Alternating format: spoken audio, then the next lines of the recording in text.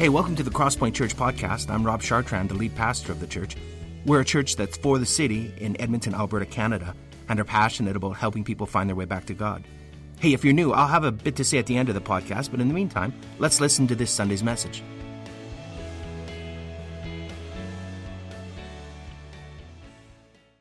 Well, good morning, church, and welcome to those of you who are joining us in the worship center and to those online as well. Hi, Mom. I'm on the internet.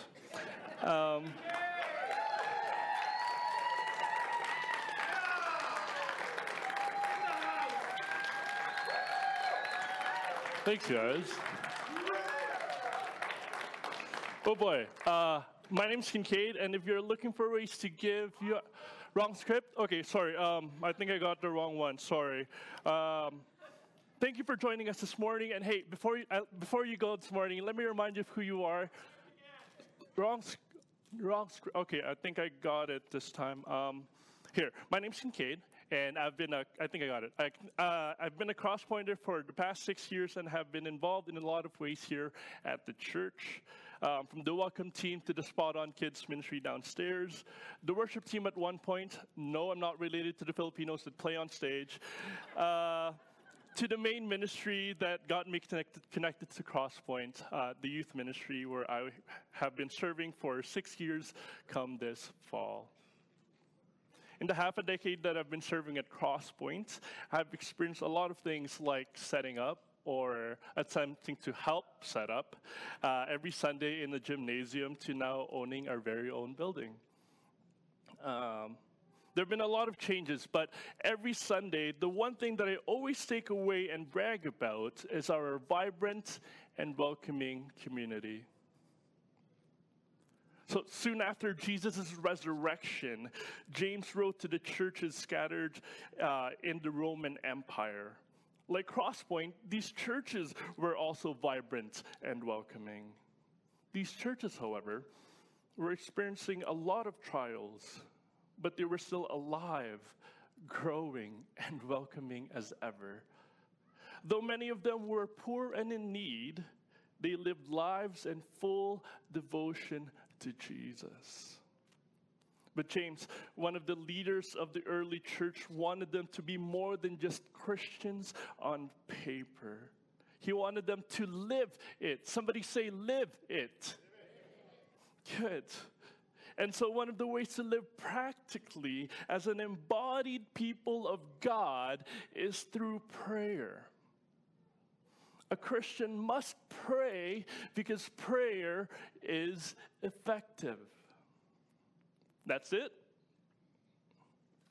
Yeah, I think so. But here, James was so sold out on the effectiveness of prayer that, okay, before I get ahead of myself, would you turn with me in your Bibles or follow along with me as I read, and as I say to my youth kids in my preacher voice, to James chapter 5, verses 13 to 18. Today I'll be reading from the New International Version. Is any one of you in trouble? He should pray. Is anyone happy? Let him sing songs of praise. Is any one of you sick? He should call the elders of the church to pray over him and anoint him with oil in the name of the Lord. And the prayer offered in faith will make the sick person well.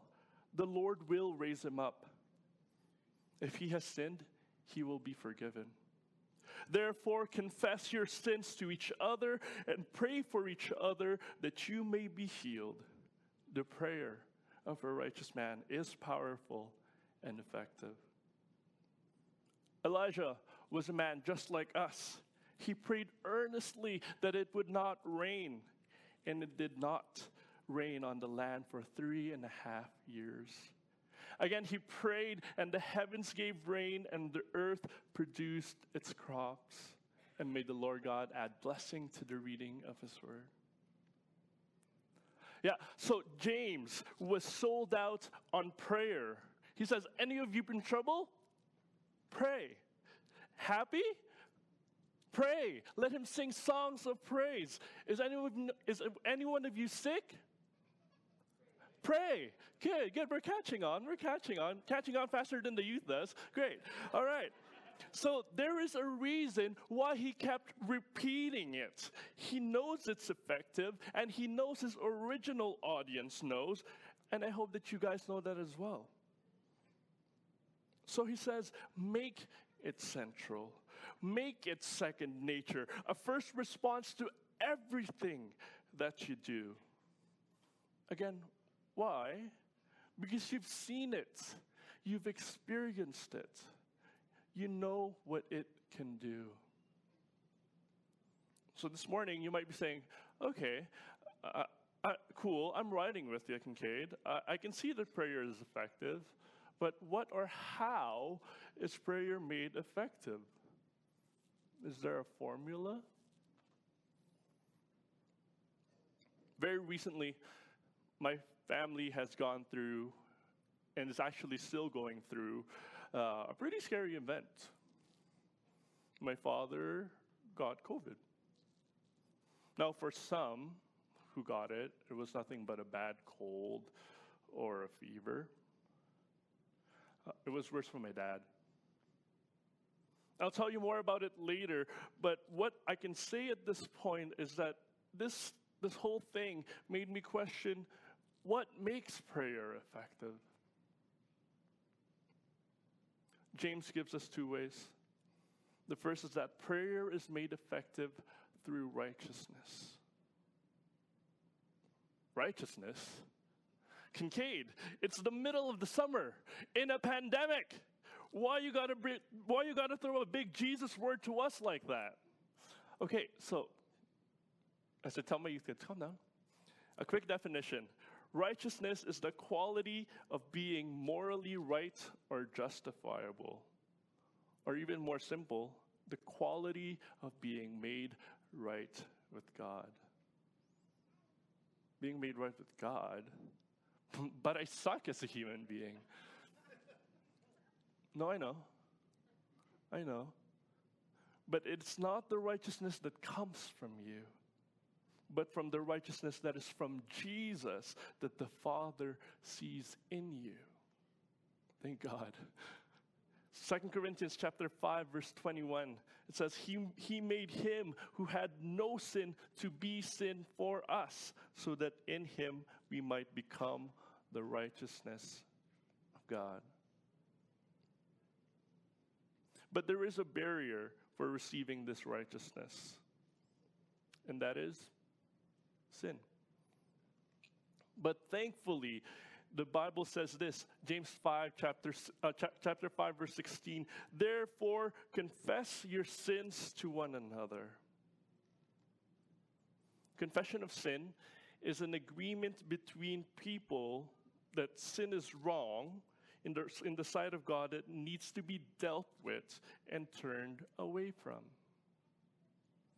You see, confession of sin to the modern day Christians, as us, is something that we don't really do.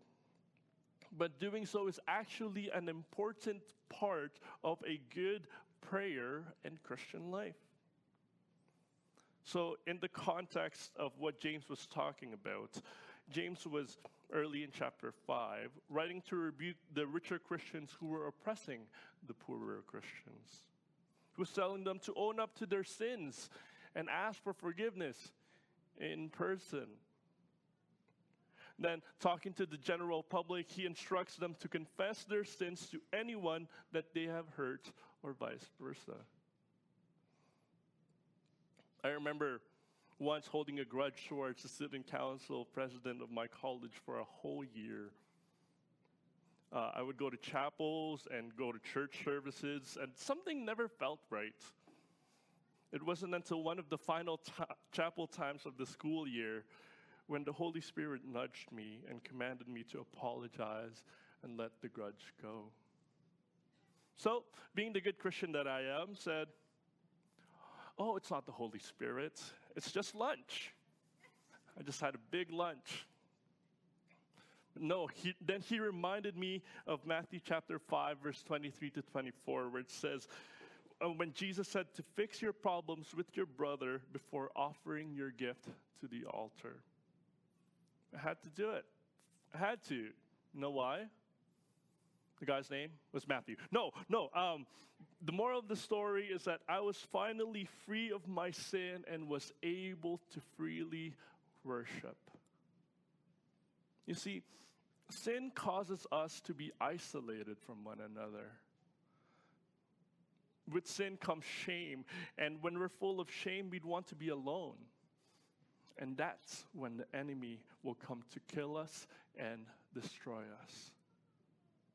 Confession, on the other hand, breaks the power of hidden sin and unites us. So people often think that sin will break your union with God. But Romans chapter 8, verse 38 to 39 tells us that nothing, somebody say nothing, nothing can separate us from the love of God. What sin does is it breaks your communion with God and His people. We cannot be an embodied people when we are not united. So pray. Pray as you are made righteous by God through His Son. So you might be wondering, Kincaid, when are you going back to your dad's story, and how does it relate to prayer? After this sip of water. So it was a Saturday, a month ago tomorrow, when my dad was unable to breathe because of the sickness and was taken in by the ambulance. A couple of hours after that, the hospital people said that he had an even harder time breathing and was taken in to get his heart checked. A couple of weeks ago, my dad's since then been home, but a couple of weeks ago, my dad revealed to me that at one point, it was so hard for him to breathe that he was ready to let go. And so after hearing this news, I broke down, asking God, how many prayers do I need to say? God, what posture do you want me to do? What do you need me to do? And I realized, as I was praying, that I needed to humble myself and know that it's not any of my own good doing that will make my prayers be heard, but through the righteousness of Christ in me. Hebrews chapter 10, verse 19. This is the confidence that we have to enter the most holy place by way of Jesus. His righteousness, folks, not mine, will make prayer effective.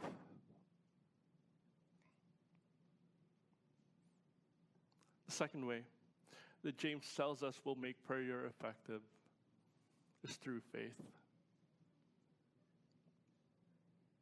Faith is a complete trust in someone or something. And you know, something that Christians do, or sometimes do in prayer, is they believe in prayer, but not to whom they are praying to.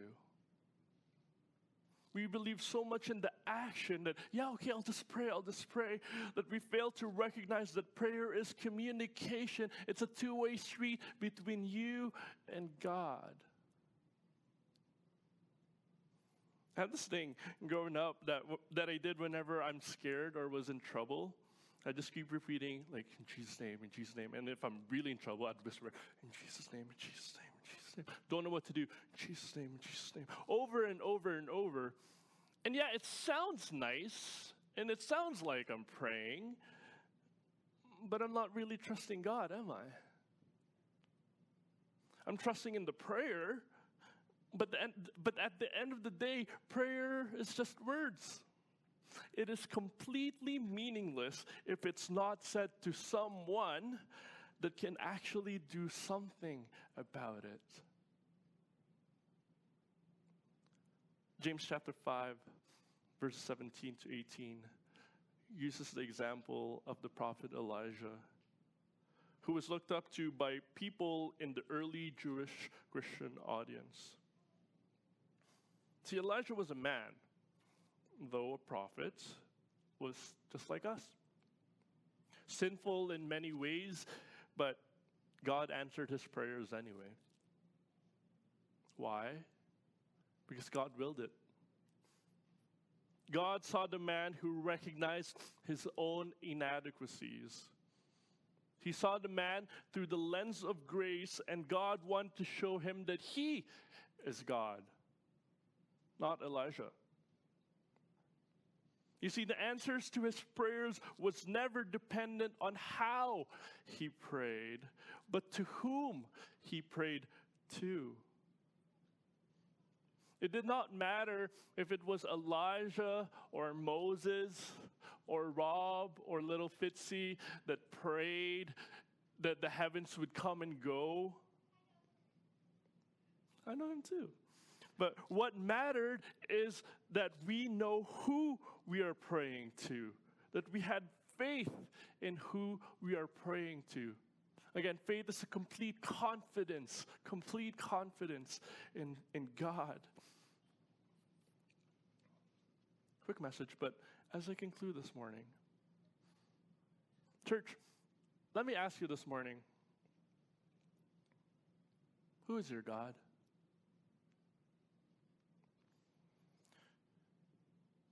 When you pray, who are you trusting and believing that will hear your prayer and grant it? That first Saturday night that my dad was in the hospital, I could barely sleep. I doubt that anyone in my household could. You know, it sucked not being able to do anything to help someone that you love. You feel hopeless. But God, being the God that He is, gave me peace. When we can't do anything, we realize that God is always at work. Folks, He reaches places and people that we could never, ever reach. He's our great provider, our great healer, our very present help in time of need. Come on, He is our great physician, our counselor, making sense of things that we can't wrap our minds around. He is just, and He is our advocate. And so, friends, as we go back to life that kind of resembles normalcy, as we relearn how to people again, let us be a people of prayer, because prayer is effective. Let us be people who boldly knocked on heaven's door, because we know that our prayers are seen through the lens of what Jesus did on the cross.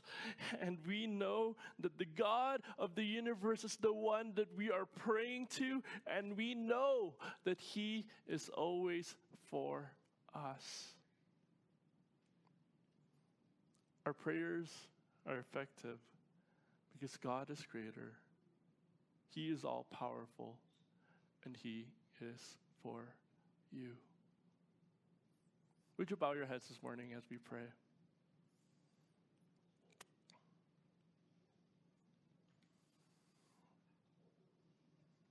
God of the heavens and the earth, we thank You for Your goodness, and we thank You for Your faithfulness.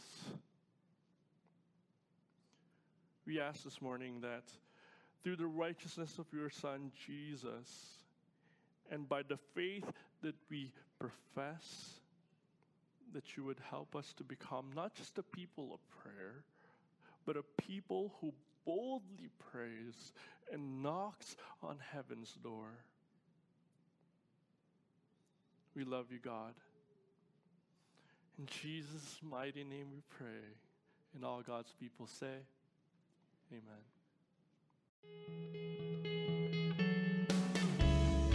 Well, thanks for listening to our podcast. We hope it's helped you in your spiritual journey and it's helped you draw closer to God. Let me tell you a little bit about us. Crosspoint gathers as one church on Sundays in Northeast Edmonton, and you can find out our location and more about us by visiting our website, thecrosspointchurch.ca. We also meet throughout the week throughout Edmonton in what we call home groups. These are smaller communities of learning, laughter, community, transformation. We think that the journey of faith was never intended to be an independent exercise. It's something that we do together. So please visit our website and find out how you can get connected to a home group near you. If you listen to our podcast regularly, why not make it shareable? You could like us on iTunes or share our podcast with other people. But more importantly, we hope you will get connected with other people and talk about what you've learned. Again, hey, thanks for listening. We pray you'll experience Christ's love in a very real and profound way this week.